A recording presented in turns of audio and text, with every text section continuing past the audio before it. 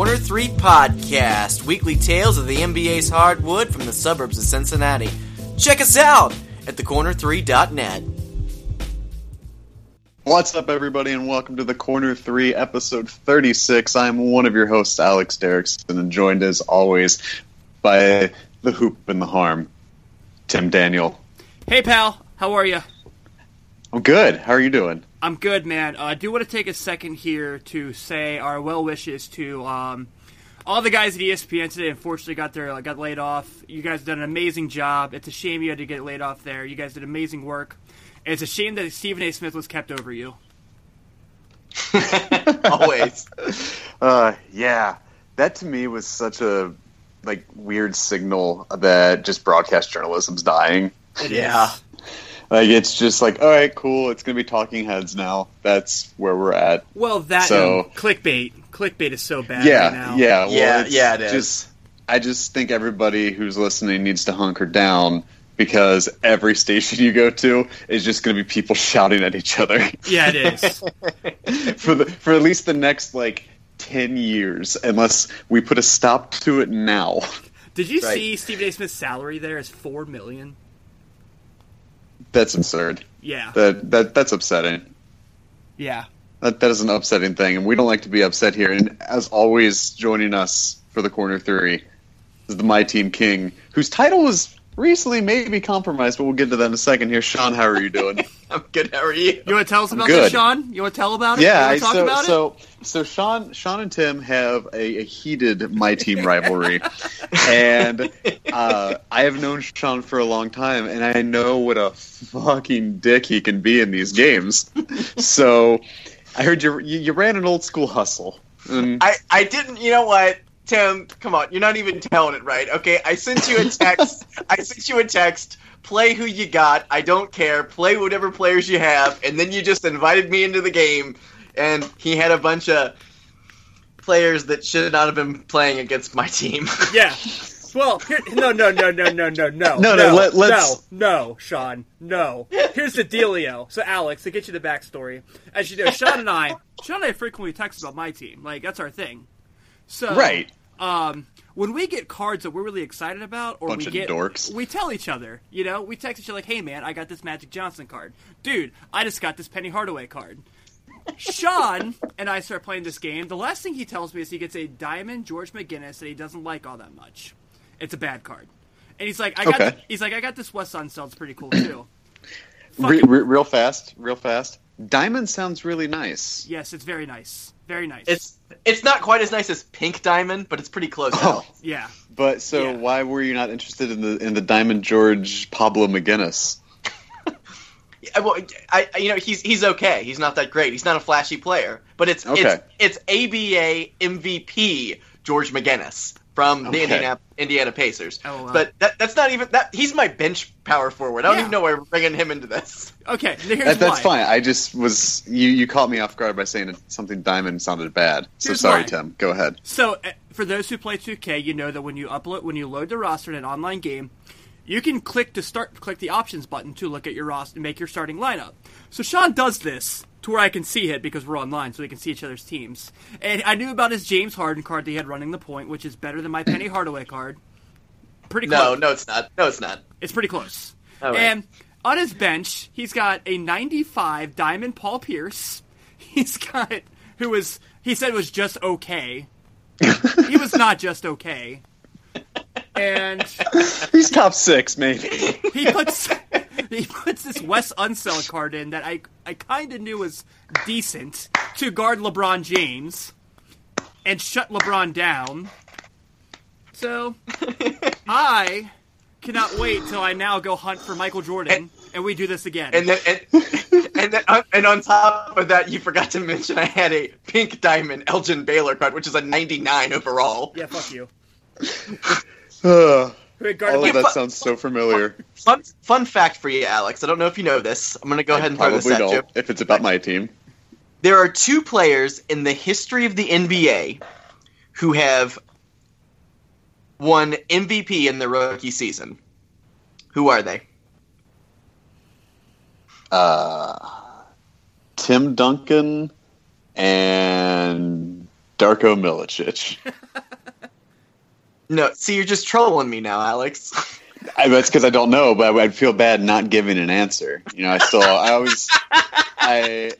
always tried to at least fill in the blanks on my tests, because if I leave it blank, it's wrong for sure. I can at least, Wes Unseld won his rookie year, and so did Wilt Chamberlain. So the card that I had on my team was Rookie of the Year and MVP Wes Unseld, who can shoot the ball, dunk, everything. He's amazing. Man, you really... Moving onward. He is basketball's Ichiro Suzuki. God damn you, Sean. This is just so something you would do. Describing those cards is okay. I know. Okay. All right. But this is the Corner 3 podcast. It does post every Friday on iTunes, Apple Podcasts, Stitcher, and Google Play. And if you could like that, you can go to thecorner3.net, where you can go and check out all of our other previous episodes, and including one that just posted on Wednesday. So today, because we do this in a time capsule, it is up. It is another Here Come the Young Guns draft. Tim, if you want to talk about that for a second? Absolutely. So this was the hardest draft that Ben and I had to do, because it's very front-loaded with talent. And then the rest of the talent is guys that were really good college players and not so great NBA players. You found some gems here and there. So Ben and I covered the 1992 NBA draft, which a lot of people remember as Shaquille O'Neal and Alonzo Mourning's draft, and of course Christian Laettner. So what we do is we touch on Shaquille O'Neal and Alonzo Mourning and talk a lot about Christian Laettner, because he's just such a polarizing figure. But sure. Our top 10's fun, because there's a lot of guys in that draft who I didn't really know in that draft. Guys like Robert Ory's in that draft. Latrell Sprewell's in that class, which those guys were college teammates for those who don't remember, at Alabama. P.J. Brown's in that draft. A lot of guys who may not have been NBA superstars. Well, Sprewell's a superstar. But guys who had really solid, decent, lengthy NBA careers. And also, for those who listen to the show regularly, we have a tracker. You guys, I don't know if you guys have caught an episode or not. This is funny. Ben and I have this tracker where anytime we talk about the draft class, we see how many people from that draft class played with LeBron James. And that list is getting long. That's really funny. I like that. Yeah. That's a good idea. Yeah. So, and make sure you can check that out, like I said, on iTunes, Stitcher, Google Play, Apple Podcasts, I guess now is a thing. Mm-hmm. That was brought to my attention. But we've got a lot to unpack this week, gentlemen. Lots. It's 3 teams. Went packing! 3 teams have packed their bags, and their season is over. And Tim, you got to witness the public execution of one of them. I did. As you were live at the Bankers Life Fieldhouse for Pacers Cavs Game 4. Yeah, man. How was that? Got to see LeBron play some basketball?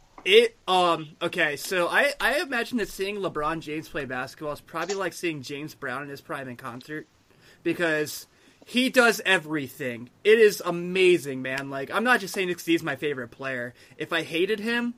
Okay, I'll say this. If you love or hate LeBron James, you've got to see him play in person at least once, because it's unreal. So we got there a little early. We went with, for those who don't listen to our show, aren't friends with us regularly, we have a really good friend, Chaz, who went with me. And we got there a little early, so we got there for warm-ups, and they actually let me walk down pretty close to the court. By the time we got, LeBron was warming up when we walked in the arena. By the time we got to go down to the court, though, he was gone, and we saw Kevin Love warming up. But it was awesome, man. And Miles Turner walked right by us. Lance Stevenson walked right by us. Jeff Teague was getting his shots in. So that was a really neat thing. But the game was great. The Pacers, say what you want, they battled in that series, man. They gave it their all. They just were outmanned.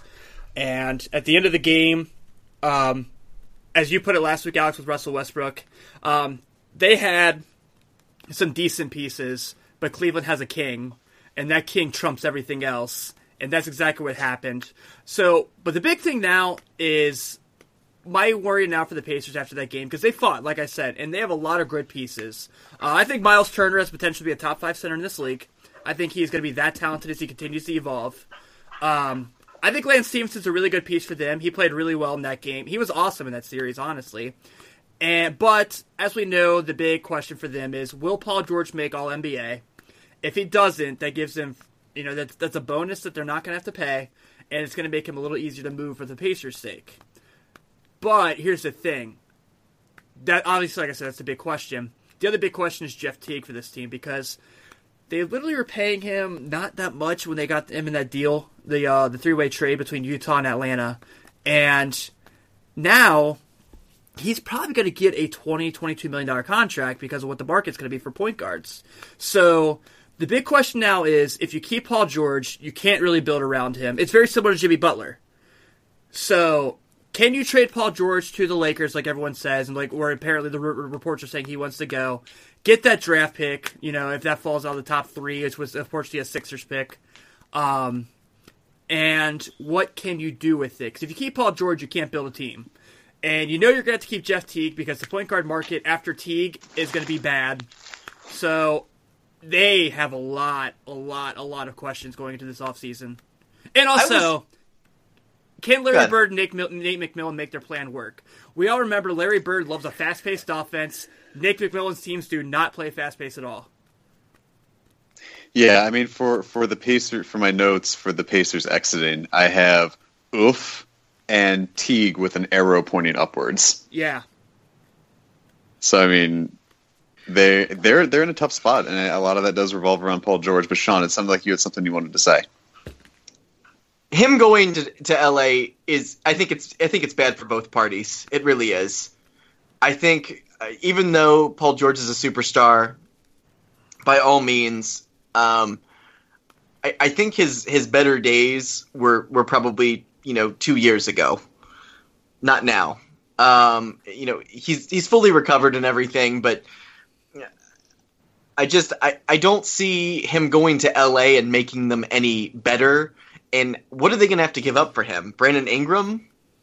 Guys that are going to be decent contributors for LA. And I like what LA is building right now. And this draft is going to be huge for them.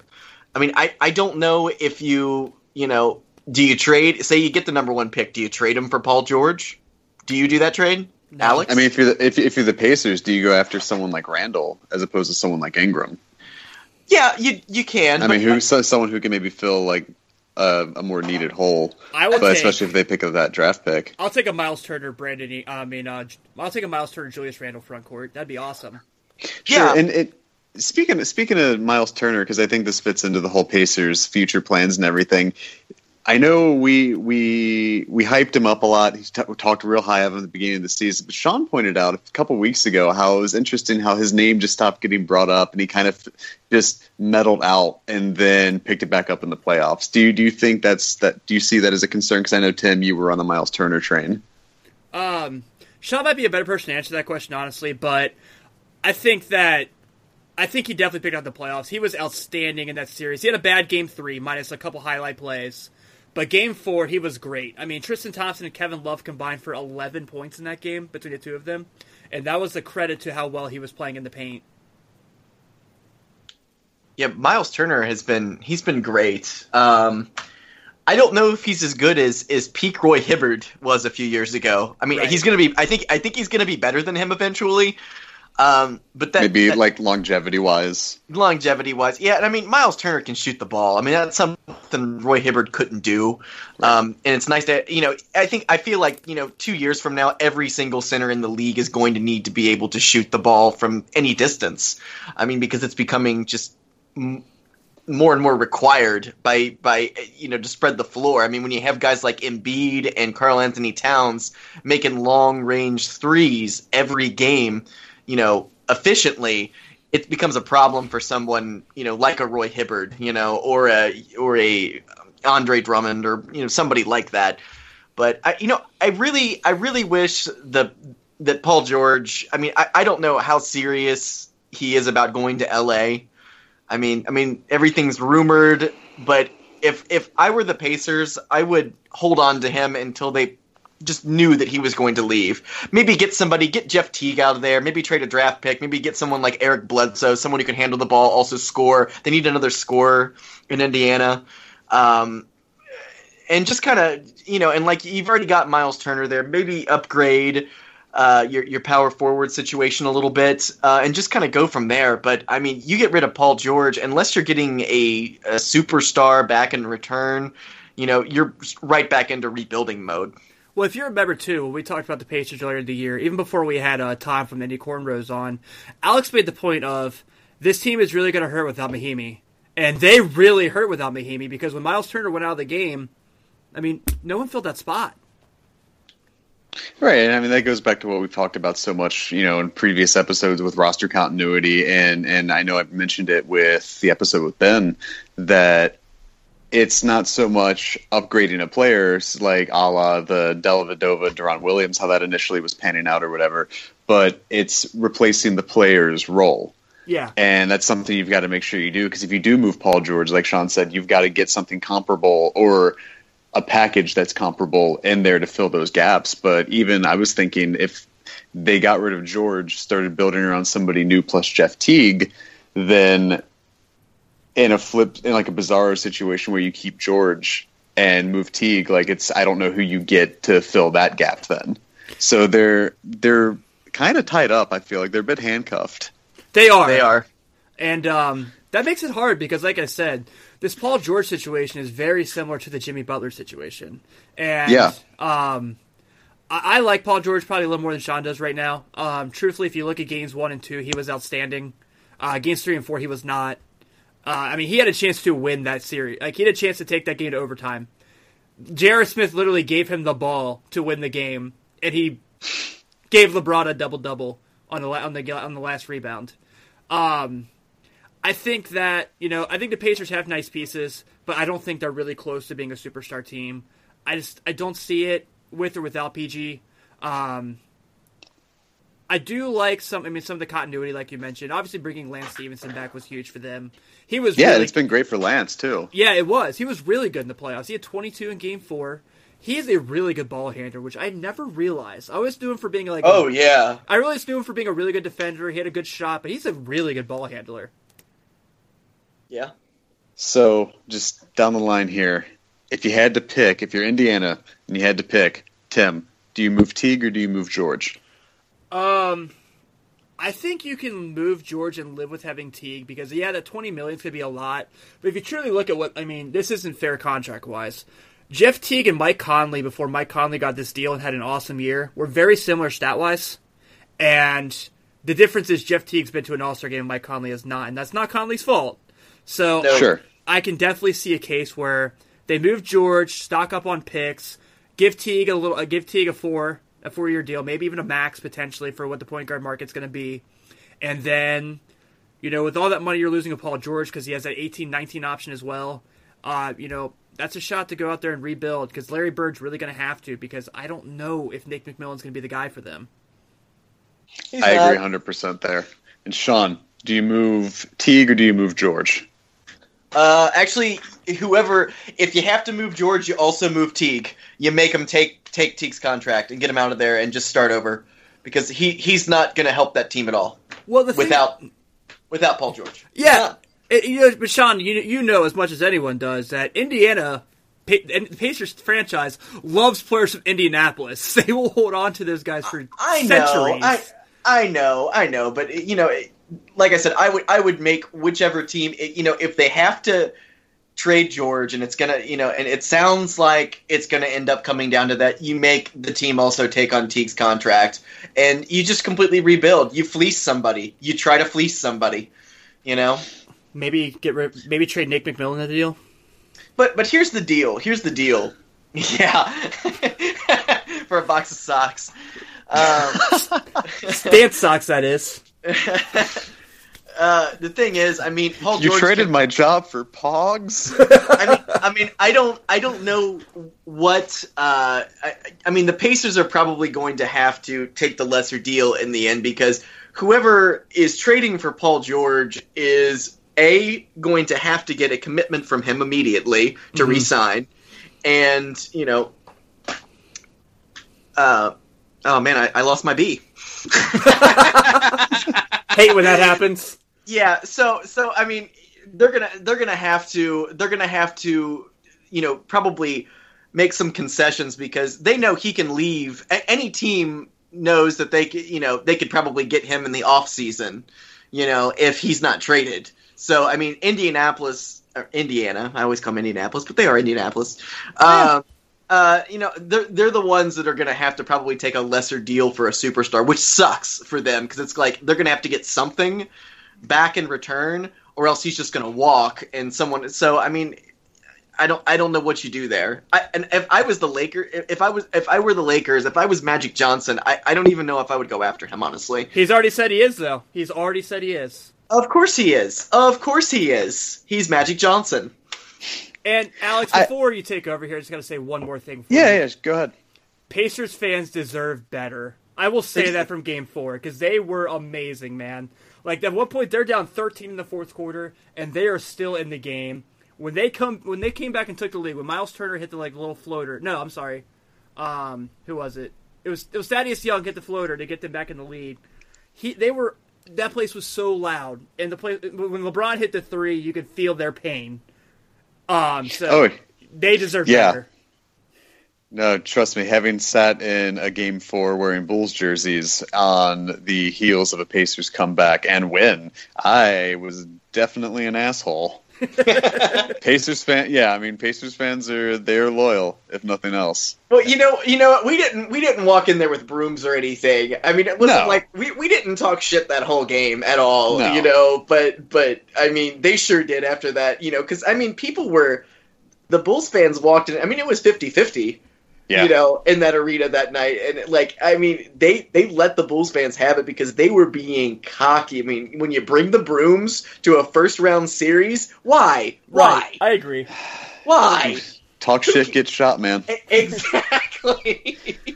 And coming up, not like I was going to say, the gangster of Westland, Oregon, Chael Sonnen. Let's go out to Portland, to the mean streets of the Blazing Trails. Who were recently eliminated by the gods of basketball. Yes. And also juxtaposed by Damian Lillard to how the Pistons were beating down Michael Jordan. Yeah, I saw that. Yeah, it's an interesting quote. I don't necessarily disagree. I don't either. I think it might be holding the Blazers a bit too lofty. I mean, I know they had the chance at him in the draft, but come on. But yep. So a couple notes I have for the Blazers here. I liked the fact that they started out pretty bad. Yes. I remember us kind of commenting on that being one of our first out of the gate disappointments. but they pulled it together. They got the 8 seed. Damian Lillard, great as always. I know I had him in my MVP running at the beginning of the season. Definitely not going to pan out in this case. CJ McCollum, I know we hit on this a few times. Lillard and McCollum, we said was probably the best best guard tandem to go against Curry and Thompson. But the other thing I wanted to point out was Jusuf Nurkic, mainly because I just like saying his name. God, he's so good though. He's so good. Right, absolutely. And he's gonna get better there. Yeah, and I wanted to remind you guys that that's what we got for McDermott, or was who we gave up for McDermott. But ouch. So right, but with Nurkic though, I think he was one of the reasons why they were able to rebound their season and get into the playoffs and everything too. And I think that really formed a really good 3-person team. So I had those 3 guys. I liked their future. And they do need to be active. I know, Tim, you hit on it before we started about the 3 draft picks. Yeah. So if you want to go into that. And how are you feeling about the Blazers? I love the future of the Trailblazers. I like, honestly, in the West, the 2 teams I like the most for next year to be surprise teams are probably Portland. And I know Sean might disagree with me. I think New Orleans is going to make some noise next year with a full camp, a full season of AD and Boogie together, and, of course, Drew Holiday, and a high draft pick. So I think that's going to be big for them. But going back to the Blazers, like you mentioned, 3 draft picks. So they're going to have an interesting decision here, man. Can they pair 2 of those to trade up in the lottery? Can they swing for the fences all 3 picks? But I like what they have to offer. I think that the only team that I might say might be better than those 2 as far as a 1-2 combo of McCollum and Lillard, and people might call me biased because I listen to this show every week, is probably Wall and Beal because I think they're amazing too. So I really like what with Lillard and McCollum do. I think they have a really good 3. I think that Nurkic is good, like you said. They got to get a couple more bench players, but I think if they can solidify with a top-tier power forward a guy in this draft like a Caleb Swanigan, maybe there in that first round, if they keep those picks, you'll get Bam Adebayo. Throw him in there to go with Nurkic. I think that they could be really good, man. I don't think they're far away. No, and I mean, they were close before, too, when they had Hickson and Aldridge and Lillard and everything. And so, I mean, props to them for kind of reloading and getting that built back up. I mean, yeah, they're a couple years away from being that caliber again. But, no, Sean, how are you feeling about Portland? Nurkic is awesome. I think he is a perfect piece for that team. Now, he does have to overcome the curse of the Portland big man. Yes. He still needs to prove himself that he's gotten himself over the hump for that. But as soon as he proves himself, he'll probably get hit by it. So look out, buddy. He's got, it's like, you've got 2 years. That's Sean's threat of the week. Last week was the Spurs will win the title. I will say this. C.J. McCollum and Damian Lillard are the highest scoring backcourt in the NBA. And there are things that I like about them, and there are things that I don't like. And one of the big things that I don't like about those guys is their defense. And they're both undersized. Let's face it. I mean, they're both great players. Do not get me wrong. They are awesome. I don't know if it would be best to keep them together for more than another year, though, honestly. Because, I mean, the only small tandem that ever worked like that was Isaiah Thomas and Joe Dumars, and they both played D. So, Wall and Beal. Who said that? Yeah, I mean, yeah, but they're a little bit bigger too. So I'm not gonna. They're built bigger.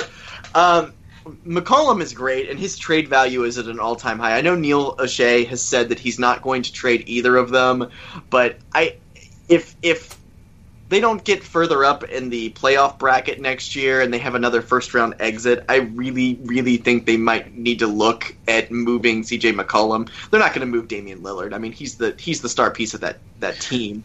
Well, and I think if they roll out kind of this lineup again, and it's a lot of the wash shirts repeat where they do the 8 seed get eliminated by the Warriors, or even the 7 seed and get out in the first round again, or whatever. Exactly. It calls into question Terry Stotts' position as well, and then which then goes back into throwing their whole roster and their stasis kind of in the league in flux. Also, Tim, John Wall and Bradley Beal have not won an NBA title, so let's not go throwing stones. All right, Sean. You all right today? I am. I'm feeling just fine. Did you eat something today? Because you seem awfully salty. Did you all these flavors you're choosing to be salty today? What's going on? I don't know. I want to play the heel today. I don't know. I don't hate it. No, I mean, I think get they should $4 million from ESPN. I think they should go. They should go after somebody like if a shooting guard, a taller, more defensive shooting guard, becomes available. Say Kentavious Caldwell-Pope gets a little bit better, and a young guy like that who's like in their early 20s, someone like that, and then maybe get like a draft pick. I mean, they could get a lot from McCollum right now. Somebody else could be the star player on another team. You know who I'd like to see in Portland as a bench piece? Go ahead. Avery Bradley. Oh my God, yes. yeah. Oh, yes. See, him coming off the bench for that team would actually that might actually solve that problem right there. The other question that they have too is, and 3 other teams have dealt with this, is the question of Evan Turner. So, what do they do with him moving forward? Do they keep him as a piece? Because he wasn't terrible for them at all. Yes, I don't understand why Boston got rid of him. Honestly, I don't either. So. He's one of those guys. He steps up, and he's one of those guys who could, I think if he was a little bit better, he could be close to averaging a very low triple double. Like he's that kind of guy. He can get you like 9, 7, and 8, any day of the week, which is productive. He's not a superstar, but I mean he's got good size. He can handle the ball. I mean I like Evan Turner. Me too. And finally, the last team. Oh no! Was removed. The constant. I always leave them for last, and I don't really think I mean to. It's not intentional. Is it because they always go on TV at 10:30 at night instead of 8? Well, the Blazers do too. Well, they're always the last to play. I mean, that's just our problem for living on Eastern Standard Time. Yeah, well, Further proof that time is a fallacy. But either way, we won't go down that rabbit hole. But the Thunder and consummate MVP, corner 3 MVP Russell Westbrook. Who and what do we do with them? Russell has said that he wants to stay, that this is where he wants to be. Clearly, he showed that this season. Yep. As the now what I'm going to be quoting so often, the Jeopardy Sports Twitter said, this NBA player carried his team so much, or something along the lines of like was so hot during the regular season. It's no surprise he got burnt out during the playoffs. But I think the staggering statistic coming out of this series is that when Russell sat for the 6 minutes in Game 5, they were outscored 27 or 26-9. Yeah. Like that is a huge problem. The other is when Russell Westbrook was on the court this year, the Thunder played like a 45-win team. When he was not, they were a 15-win team. Yeah, also there was a statistic, I'll pull this one from the NBA subreddit since Sean likes that one so much. Russell Westbrook's usage percentage was higher than Michael Jordan's against the Monstars. Yeah, I saw that. His usage this year was higher than any LeBron season, like pre-Miami. Mm-hmm. So I think the easy thing here, guys, is one, don't go get Blake Griffin like the rumors say. Just don't do it. Don't touch him. Don't even look at him. Don't even look at him. Don't look at him in the eyes, especially. Right. But I think the easy thing is, I think that they should really see what D'Antoni and crew did and make their own model of that. Build around Russ, get shooters. I know that, they went and got Doug McDermott, who is nothing but a shooter, but sometimes he is off. I'm sorry, all the time he is off. I think that JJ Redick could be a free agent. I think that's a great piece for Oklahoma City if they can convince him to go there. Because I think that Clippers thing is done. I think we've talked about that a lot. And I think just disband the team. This is the best they're ever going to be, right? Agreed. We'll cross the bridge. We got playoff recaps to do still. Yeah. All right. And so I think if they can go get a bunch of shooters, I think that'd be good. I think, one, Billy Donovan made a total mistake in, the whole, I can't play Cantor anymore thing, because I get he had a bad day, and I get James Harden made him look like a fool, but James Harden made a lot of people look like a fool this year. I think when Ennis saw less minutes, that really hurt the Thunder. I get it, but they just, in Andre Roberson, you knew he was getting fouled every time he had the ball. I mean, he was bad. He was bad. I'm late to the table with this one, but would you say that the Thunder weren't Ennis to win it? Yes. So, my theory for the Thunder is go get a bunch of shooters. Obviously, I don't think they're going to re-sign Taj Gibson. I think he's going to be a Spur next year, like we've discussed. The prophecy will be fulfilled. And I think that's going to help them out with some funds there. But, yeah, if they can get, really, that's the easy answer. Get a bunch of shooters to go around Russ, do what Houston did, and I think that they could really do something special. Sean. Alex. Extrapolate. All right. Expound. Here's my thoughts on the Thunder series, or just the Thunder in general. They have I think they have some great role players. They have two really good big men. Doug McDermott is terrible. Cut him loose. Get rid of him. Get rid of him. You gave up Cameron Payne for him. You didn't lose anything. He's so bad that the Bulls are starting Isaiah Cannon, and Cameron Payne is in a suit on the bench. I don't. All right, that's a whole other topic. But Russell Westbrook, he's the MVP, and I wouldn't say he got burned out during the playoffs. He played well.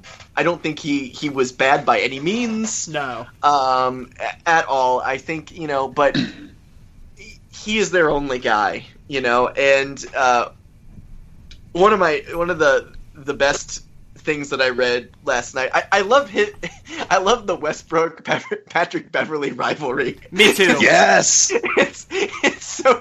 I mean, he was the one who pushed him out of bounds a few years ago and injured him, and then they, in the playoffs, and he was out for the rest of the playoffs. So there's always going to be that, and like Westbrook won't let that go ever. No, like that was their year, man. And so there's already that. But at the end of the game, maybe was it last night's game where he scored 40? Yeah, 42. Yeah. Okay, yeah, 42. Yeah, he was yapping off at Patrick Beverly and said that he goes, "You guys can't guard me. I've got 40 points." And Patrick Beverly said, "Yeah, on 34 shots." which isn't true, but I mean, I love that kind of beef. Me too. Yeah. Because I mean, it is insinuated through the league that he does take a lot of shots to get his points, and he does. But let me tell you something: he's the only guy making those shots on that right. team. So he has to take those shots. I completely agree. He needs to be shooting as much as possible because he's a good shooter, and he can drive the ball. He can pretty much do anything. He's the MVP, hopefully. So I don't really know what the Thunder do. I think they will take a good, long, hard look at Blake Griffin. But I would just be so weary at taking a guy who just always seems to get hurt around the playoffs, and his best years are probably behind him. He can contribute to that team. Maybe a trade is what Blake Griffin needs. I don't know if that helps him that much, but if you keep your defensive big men, you keep, Steven Adams or Cantor, just even if you just keep one of them, and you throw Blake Griffin on there, I think they're a better team. They are going to be a better team. You're going to let him score. He's going to have the defensive guy there to help him. He's not going to need to rebound as much. He could basically Carlos Boozer his way through that, which might not be a bad thing really for them. They need somebody like that. I mean, they had Serge Ibaka for years, and he got the job done. Okay, and he's not even as productive as Blake Griffin. So but who do you think they should get, Tim? I already mentioned JJ Redick. I think JJ would be awesome there. Him and Russ together would be great. As far as like JJ Redick being a catch and shoot guy, it's a much better Doug McDermott. Yeah. I don't know, man. Do you go get Dwayne Wade next year? I'm kidding. I don't know the likelihood of this or what would have to, happen for this to go through. But I know we're just moving from one frequently injured large man to another frequently injured large man. But I like the idea of Danilo Gallinari on the Thunder. Shooter. Yeah. Be it as a bench piece or as like an off-ball guy or, probably coming off the bench, I think, as he gets older and because his, injury. We talked about that earlier in the year. Yeah. He would have been great for them this season. Yeah, you add. I know we can just sit there and be like, "Oh, they just need to add a player." One, I'm sure that's easier said than done. And second, the Thunder, I really think, are a team that any addition you make to that roster is going to be positive. Agreed. Yes. Which really, I think the Thunder have the opportunity to be the most prosperous in the offseason because any addition they make or any justifiable subtraction minus Russell Westbrook, I would say, benefits that team. I'm going to put this out there, guys. Like we keep saying, they need shooters. A former Thunder player is going to be a free agent this season that just had a really good year for the Miami Heat. I'm sure you guys are familiar with Mr. Dion Waiters. Yes. Yeah. I don't know if Presti's going to go for that dude. I don't know. That'd be awesome. Time will tell. But we need to move on. We still have some playoff recaps to do. Just want to get some quick fixes, some quick notes from you guys on how you're feeling about each series going on here. Jazz and Clippers. Jazz are now up 3-2. Yeah. Tim, who's getting this series, and what do you see going forward? I do see the Clippers pulling off Game 6, but I think that this is going to be a 7-game victory for the Utah Jazz. I just think that, last night... All right, the only thing you got to say is, one, Joe Ingles is playing out of his mind. And 2, why are the Clippers still playing Joe Jackson isolation ball? Why are they still going against ISO Joe and not playing someone else over there? Because ISO Joe is literally kicking their ass. Yeah, and I mean, he's been great off the bench for them. Yeah, he has. And I know earlier this morning, ESPN was asking, like, is Joe Johnson's career resurgence surprising, or like playoff resurgence surprising? And I was sitting there thinking, like, no, he was fine. He was good when Gordon Hayward was hurt at the beginning of the season. Like, he filled that role, and like Utah didn't. I mean, yes, they weren't as good, but he was a very comparable fit in that absence. Sean, how you feel about Jazz Clippers? Well, I agree with Tim. I think it's going to go 7 games, and I think the Jazz are going to somehow get the win. Injuries have played a big part in this series. Yes. It's very disappointing. I think it would be huge for the Jazz to make it to the second round of the playoffs this year with this young team. I think it would be a huge confidence booster. Gordon Hayward, don't you go anywhere, dude. Listen, you can't throw the league off like that. You can't do it. I completely agree. And it is. I think it's so great that the Utah Jazz have this really nice organic homegrown team right now. Yeah. That their best pieces were drafted there, and I really, really, really don't want to see Hayward go anywhere, especially after Rudy Gobert's monster season he had this year. Right. So I'm rooting for the Jazz, man. Me too. I'm saying Jazz in 6. Ooh, yeah. And I'm saying that because minus the Gobert injury and having to kind of work around that, Quinn Snyder has fucking outcoached Doc Rivers. Doc Rivers is an overrated coach.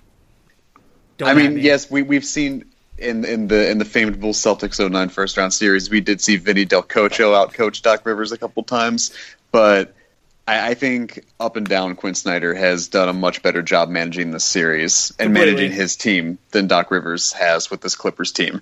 I'm saying Jazz in 6, and I'm saying the Clippers are done. They are, man. That is it. Super done. Chris Paul can go somewhere else. Doc Rivers can go take up a front office gig with the Magic. Where he belongs. San Antonio! Chris Paul. Right. Sure. But no, I think this is the end of the Clippers as we know it. As much as the NBA, I think, would like to have 2 very good teams coming out of one city. No, it's not happening. No, it's Clippers not. have had their time, and they'll come back. So moving on from that, San Antonio and Memphis, we've got the Spurs up 3-2. I'm saying Spurs in 6 again. Yeah. I am too. But for the love of God, can they get Manu Ginobili to hit baskets? Like, at one point in this series, he went 4 games without literally making a shot. Come on, man. He's just getting put out there. He's like a showpiece now. But, it's just like, do you guys want to go see Manu Ginobili? And there's 3 guys that are like, yeah. Duh. What worries me about the Spurs moving forward is as good as they are and having the best coach in the league, obviously, is when you look at their bench, I mean, Dwayne Dedmon hasn't been too good. Jonathan Simmons has kind of come back down to earth. He's been a fun story. And then it's been their starters, and Patty Mills has been their team. I hate to say that because I love Pau Gasol, but yeah, I agree with you. I think that this is going to be a 6 victory for the Spurs. But all this confidence that we had forever with them beating Golden State, I don't think it's there. We'll see. I mean, time will tell. No one, I think, has more playoff test experience than the Spurs. Yeah. True. And they're just that team that somehow always does this. Well, they need Kawhi to evolve. I can't into put LeBron. it any clearer. What's that? They need Kawhi to evolve into LeBron with a mixture of Kobe, which he's kind of almost there to probably win this, to probably beat the Warriors. But like you said, time will tell. It's going to be it's very much going to have to be a Kawhi-based, series if it's going to be a Spurs championship run. But yeah, I mean, I don't hate what we're seeing from them. I'm not surprised Memphis took 2 games. I don't think Memphis is going to make a lot of adjustments in the offseason, partially because they never do. They'll reload a couple bench pieces here and there. Yeah. But I think we're going to see a lot of the same from Memphis, and just continuity-wise, and I think them having that that faith in David Fizdale and everything now too with the post game stuff in the playoffs. I think that's going to help going forward. Could Vince Carter get a max deal? Like, is that possible at his age? Just a max 1 day deal so they can retire him. Yeah. So, Tim, I'm going to let you take this one since you love John Wall and Bradley Beal. How you feeling about the Wizards and the Hawks tied at 2-2? Well, actually now, as we're recording this, it is now officially 3-2. The Wizards did win tonight. Wall Wall and Beal were incredible as always. But I'll tell you who I am really loving for this Washington Wizards team this series, and that is Markieff Morris, man. He has been so good for them. He's the right one there, isn't he? Yeah. Yeah. Because there's that clip where Marcus is up in Detroit. That's right, yeah, because Marcus Morris showed up at a Wizards game wearing an authentic Markieff Morris Wizards jersey. And I was like, I don't know which one you are. But, I mean, if you guys remember, I picked the Wizards to be in the Eastern Conference Finals. I think that I think they're going to play Cleveland. I think they're a bad matchup for everybody in the East, even though I still think Cleveland's a better team. But I think that they're going to win this in 6. Granted, Dennis Schroeder had a very good game in this game today. He had the first 25 and 10 for a Hawks player in a playoff game since Pete Maravich in 73. Tells you anything about the Hawks' history in their playoffs. But, yeah, I think that they will win this in 6.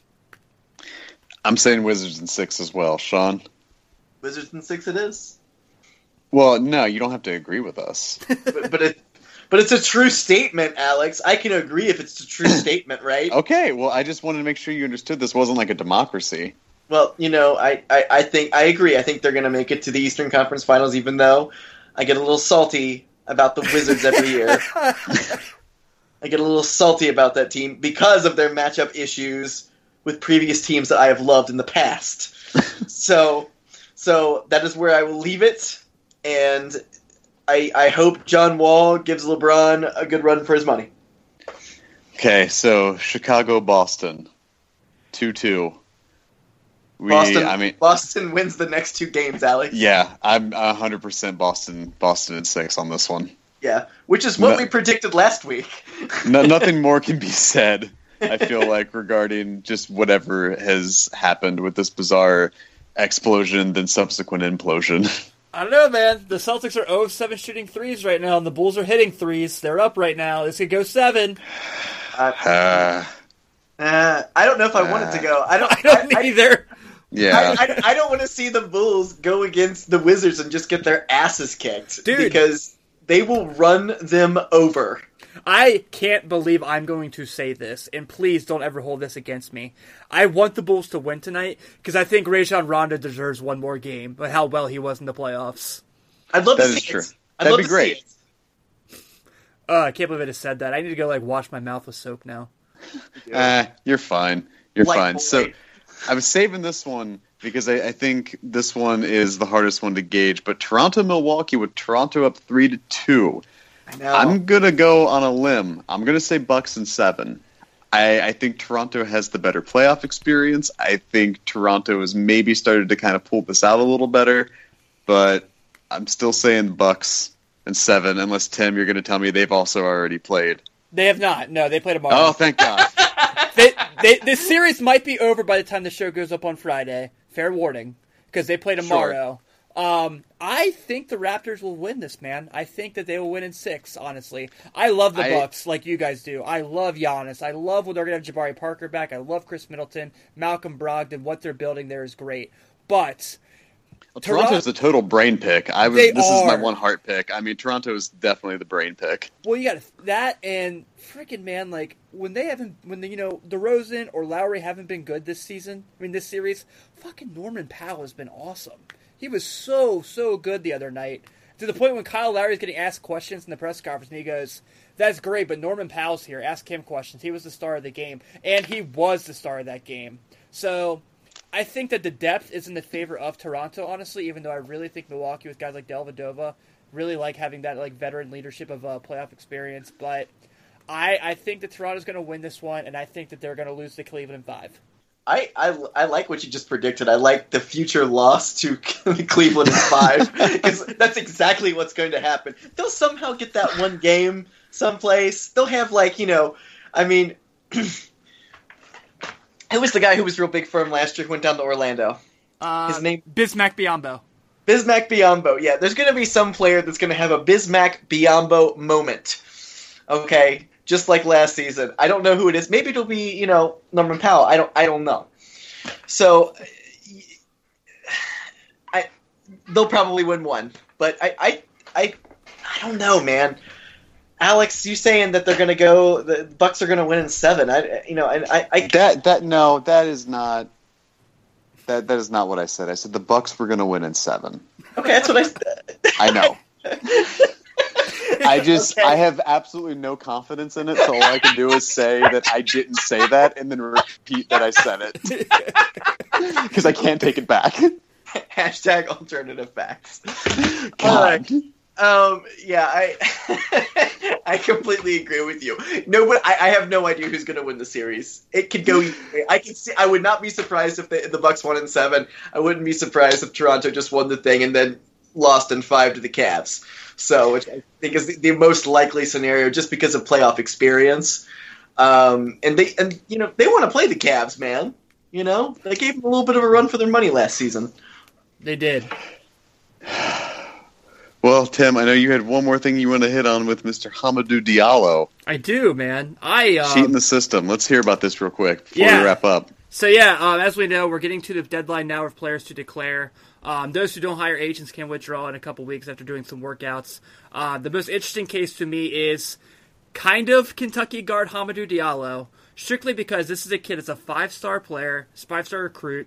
He is talented as all get out. If you've watched him play, man, he is awesome. A lot of fun to watch. But he has, for those who don't know about Hamidou Diallo, this is a kid that literally enrolled at Kentucky a semester early, graduated from high school early, and never got to play a game because he was eligible to practice and without exhausting his eligibility because of no game time. So this is a guy that literally has, Alex, he has a win-win. He didn't hire an agent so he can see what happens. Right now he's projected as a second-round pick in this year's draft, but potential lottery pick in next year's draft. But there are a lot of people that I talked to that are Kentucky guys that are saying that they think he's going to stay in that draft.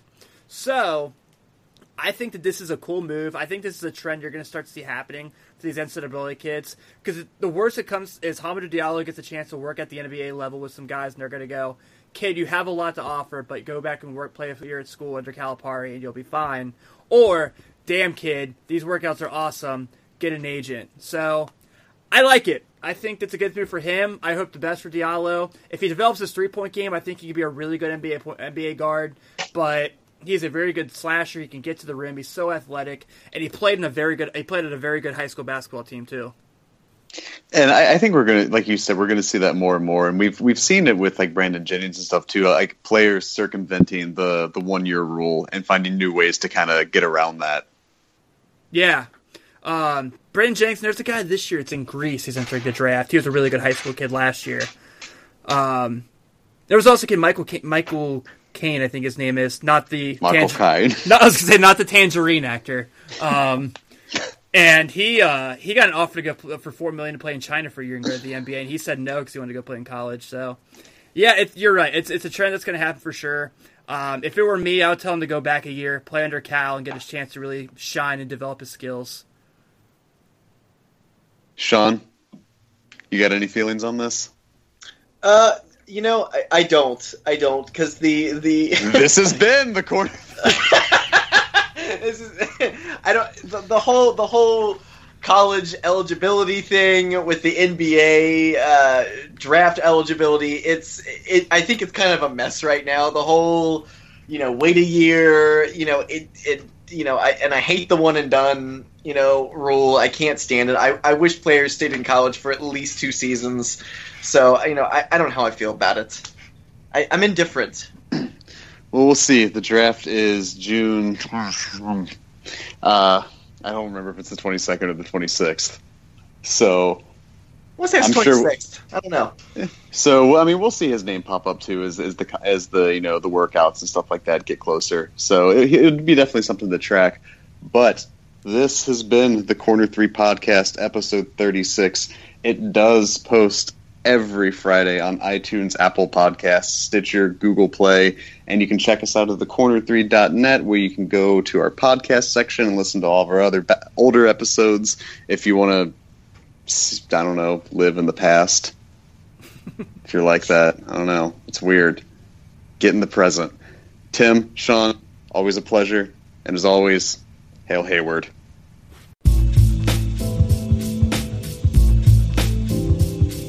Thanks for listening to the Corner 3 Podcast, weekly tales of the NBA's hardwood from the suburbs of Cincinnati. Be sure to add us on Facebook, Twitter, Instagram, and check out our brand new website at thecorner3.net.